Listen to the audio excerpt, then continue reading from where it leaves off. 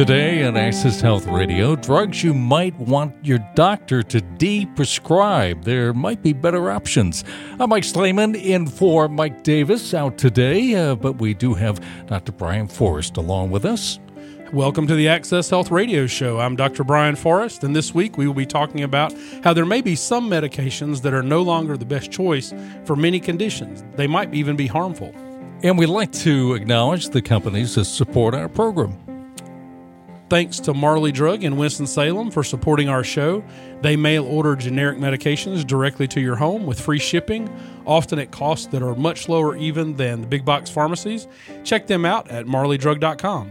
All right. Well, Dr. Forrest, if people want more information after the show or they want to find out information about your practice, where can they find that? Well, if listeners want to send general, non-emergent questions and possibly have their question answered on the show, they can go to our website at accesshealthradio.com.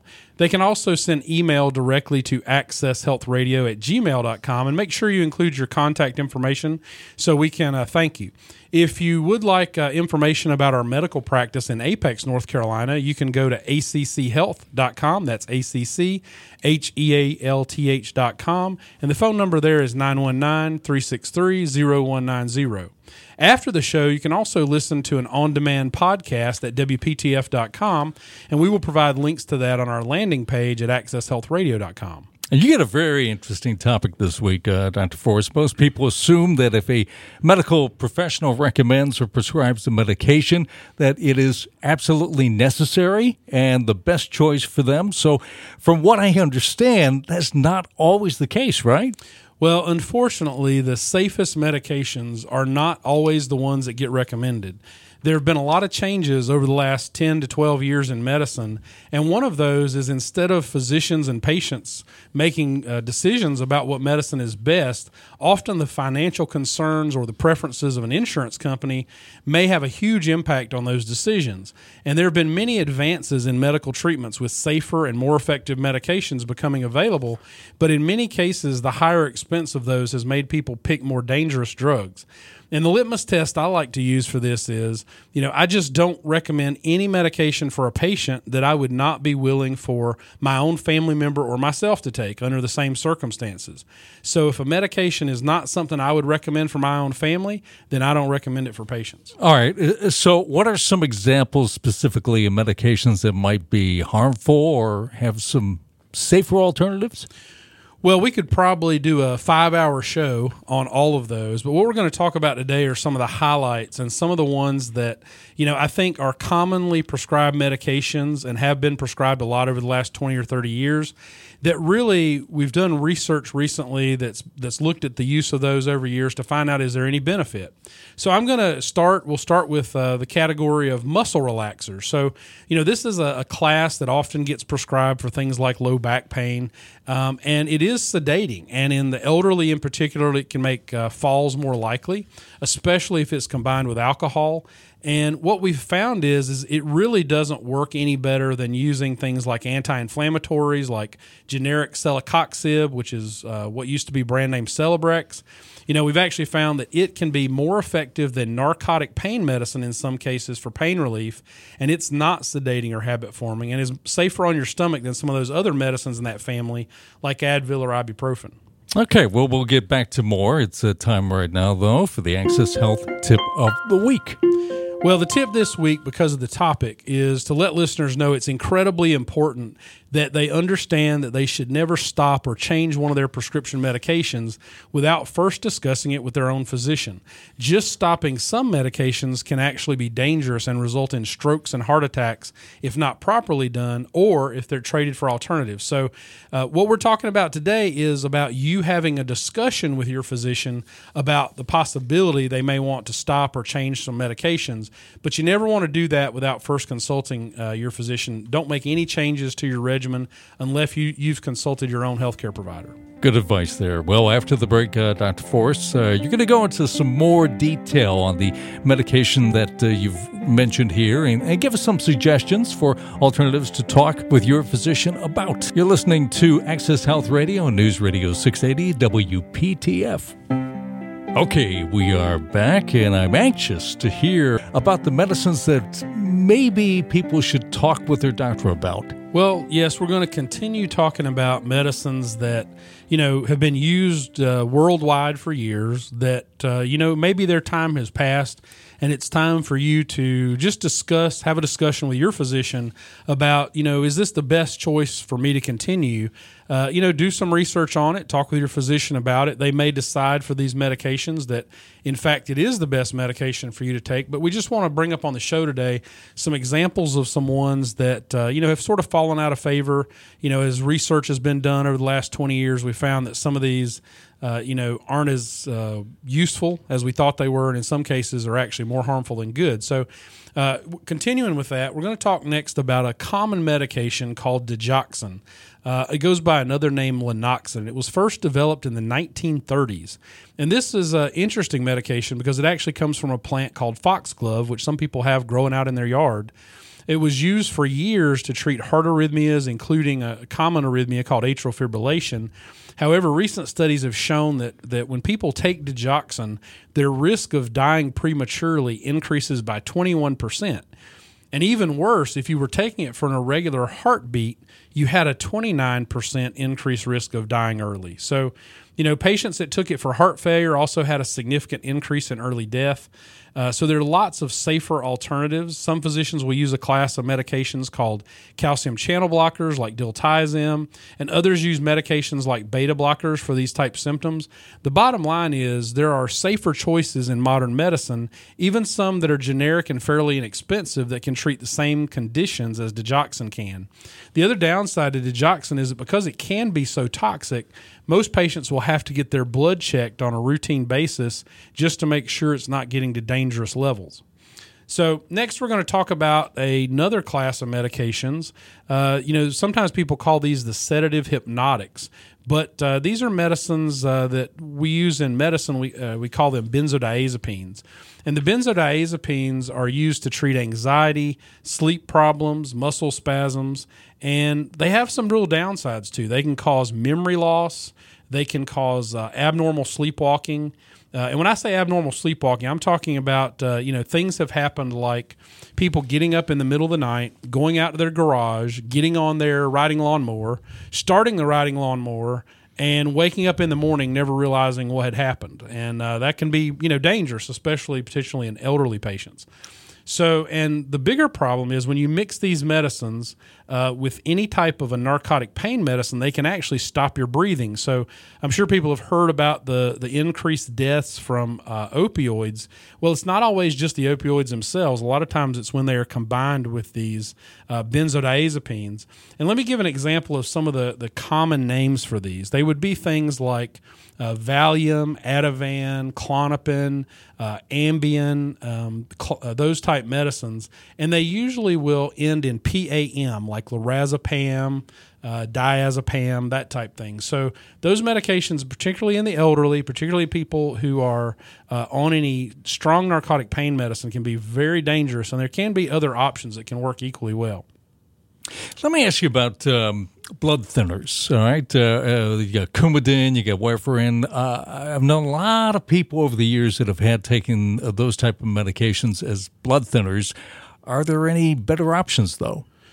Well, you bring up a great category. So blood thinners is one of the type medications where we've really come a long way. So Coumadin, or warfarin as sometimes known, has been very widely prescribed over the years. And people who've been on it probably have been cautioned by their physician about eating things like leafy greens because that can make the medication not work. And it's because that drug works by affecting the vitamin's ability to make your blood clot. So what many may not know is this drug actually used to be a common pesticide and was used to make rat poison for years. So patients who have taken it have known that, and they know that they have to get their blood checked often to make sure it's in the safe range. And that's part of the problem. Physicians do not make a profit on selling Coumadin, but many of the clinics make a lot of money on the blood testing for checking to see if the Coumadin levels are normal. And there are entire clinics that are focused on just testing and monitoring that medication. Therefore, some of those clinics have been fairly reluctant to change to newer medications and, medications that don't require testing, because most of the newer blood thinners don't require any kind of blood testing whatsoever. And so for those physicians, that could be a potential loss of income if they use the newer medications. But the newer medications called NOACs have been shown by the FDA to be safer than Coumadin in terms of risk of bleeding. They've been shown to be more effective in many cases in preventing strokes or clots. And to my way of thinking, if we have medications that have been proven to be safer and more effective than rat poison, maybe those are better choices for most people. And, personally, I haven't prescribed Coumadin in years. And just so people have some ideas, some of the names of some of the newer alternative blood thinners, they go by names like Eliquis, Xarelto, and Pradaxa. And for most patients, those are going to be a better choice. Let's talk a little bit about controlling blood pressure. I know there's beta blockers, and I've heard that there's some that can cause some problems. Can you expand on that? So with beta blockers, one of the things that's important is that beta blockers are a useful class of medication, and for certain patients, they're absolutely needed. But within the beta blocker family of medications, there are huge differences in terms of side effects and tolerability. So let's use atenolol, or also called Tenormin, as an example. That's a beta blocker that's been used for years to control blood pressure, slow heart rate, and also for heart failure. And, so it has been studied compared to other medications and found to increase patients' risk of a stroke by as much as 26%. And our goal in medicine is to decrease your risk for strokes and heart attacks, not to increase your risk. So some have tried to understand why atenolol specifically causes that problem. And one theory is that although it lowers your blood pressure, it looks like, in the peripheral blood pressure, like where they measured in your arm, it does lower blood pressure, while at the same time your blood pressure going to your brain and your heart is actually higher. And if you think about it, when you get cold, your blood flow actually decreases in your arms and legs and increases in the center of your body. And so this is likely part of the reason that atenolol has this effect on stroke. So it's actually raising the blood pressure potentially in your brain, and even though when you record it in the arm, it looks normal. So, patients also who take a significant dose of some of these type beta blockers will tell you that they feel like their hands and feet get cold and they feel tired all the time. Well, that makes a lot of sense given what I just described, but there are lots of better options for patients that are still in the same class, and that would be something worth talking with your doctor about. People with diabetes, for example, are often better off on either carvedilol or nebivolol, and those who have lung problems like asthma or COPD are better off on metoprolol or nebivolol. So, some patients use this family of medications to help prevent migraines, and for those patients specifically, low doses of the beta blocker propranolol are probably okay. You brought up diabetes. Let's talk about that. I understand there are really a whole family of older diabetes medications that is not preferred anymore, but used commonly. Can you tell us about those? Yes, this family of medications is called sulfonylureas, and they used to commonly be used to treat type 2 diabetes. They function by squeezing out as much insulin as they can out of your pancreas. So think about somebody grabbing your pancreas and wringing it like a giant towel to get as much insulin as they can out of it. And, your pancreas is your organ that makes insulin, but unfortunately, these drugs are also pretty tough on your pancreas, and it appears to make it sort of lose its function sooner, so that your body can't produce its own insulin anymore. So it may actually speed you up to needing to get insulin when you're on this class of medicines. The other issue is that this class frequently causes low blood sugar or hypoglycemia, and that can be really dangerous. And these drugs actually have been used as herbicides and plant poisons. Again, I'm not crazy about medications that also work as commercial poisons. And, some common examples of this class include glipizide, glyburide, and glymepride. So anything for diabetes that ends in IDE might mean you are taking one of these medications. And there are just better options in general, including metformin, which is probably the best option for most type 2 diabetes patients. And it's so inexpensive, it's often even free at grocery store chains like Publix. Other good options include the class called SGLT2s, GLP-1s, and DPP-4s. Those would be medicines like Januvia, Trulicity, Farxiga, things like that. And I realize that's a lot of alphabet soup and a lot of different names, but I'm throwing that out there so people can go and listen to the podcast later, and if they want to re-listen to that and make sure what medications they're taking, they can kind of go through it item by item and see which ones they might want to talk with their doctor about. So that's mainly the real reasons that some people get prescribed one of these older classes is just because they are so inexpensive, and insurance plans actually prefer them as the cheaper option.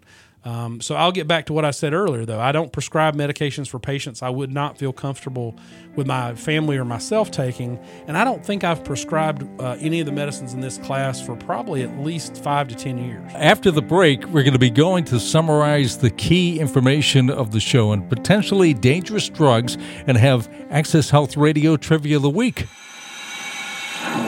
It's time now for the Access Health Trivia of the Week. You know, digoxin is not the only poison that's ever been used in medicine. Arsenic has been used to treat some types of cancer, and some compounds that have been actually derived from snake venom and even a lizard called the Gila monster have also been used for some blood pressure and diabetes drugs. So, you know, sometimes the things that are poisonous in nature are things that turn out to actually be therapeutic. Gila monster. Okay. What are the keys to remember from today's show?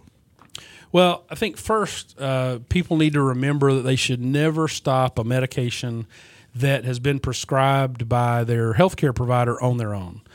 You know, for example, if you decided, hey, I really don't want to be on Coumadin anymore, you know, and you stopped your blood thinner, well, you could have a big clot and you could have a stroke or something worse like a pulmonary embolus or something if you did that.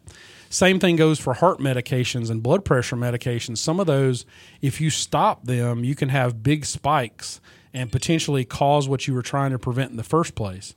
So there can be better alternatives, but just remember not to stop or replace anything yourself without first just having that discussion with your healthcare provider. You always want to consult your own physician before you make any medication changes. And, you know, secondly, we've talked extensively about several medications that in the modern era may have better alternatives. But, you know, I would say that briefly, I would just cover this list again.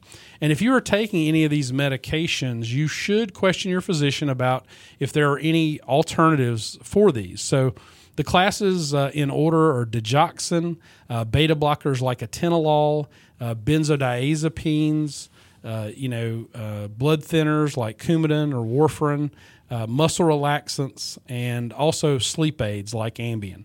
So those are things, if you're taking any of those, you really ought to stop and have that conversation. Now, we've talked specifically on the show today about specific medications that you might want to have the conversation with your physician or healthcare provider about stopping. But the other thing that's important to remember is sometimes you're just on too many medications. You know, there's a condition, a medical condition we actually call polypharmacy. And polypharmacy means you're just on way too many medications. And, you know, sometimes those were all started with good intentions, but what happens is you get on things that just get refilled, and sometimes you really don't need them anymore. So I'm going to tell a quick story. This is something I think the listeners will be interested in. I had a patient a couple years ago that wanted me to see his mom as a second opinion, and she was from about 2 hours away from down at the coast.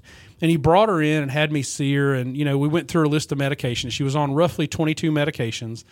And he said, you know, told me about all her conditions. And one of the medical conditions she had was Alzheimer's disease. Well, you know, we got her down at that very first visit. What I did is I called her specialist and found out what she'd been taking, why she was taking it. They basically had no good answer while she was still on some of these. And so we got her down from 22 medications down to roughly 10. And guess what? Her son called me back in about a week and said, guess what? Mom doesn't have Alzheimer's disease anymore. So it turns out that combination of all those medications was actually making her worse. So that's why I say, you know, don't only worry about specific medications, but always talk with your physician about, is everything I'm taking absolutely necessary? And if it's not, you know, ask them to potentially deprescribe something.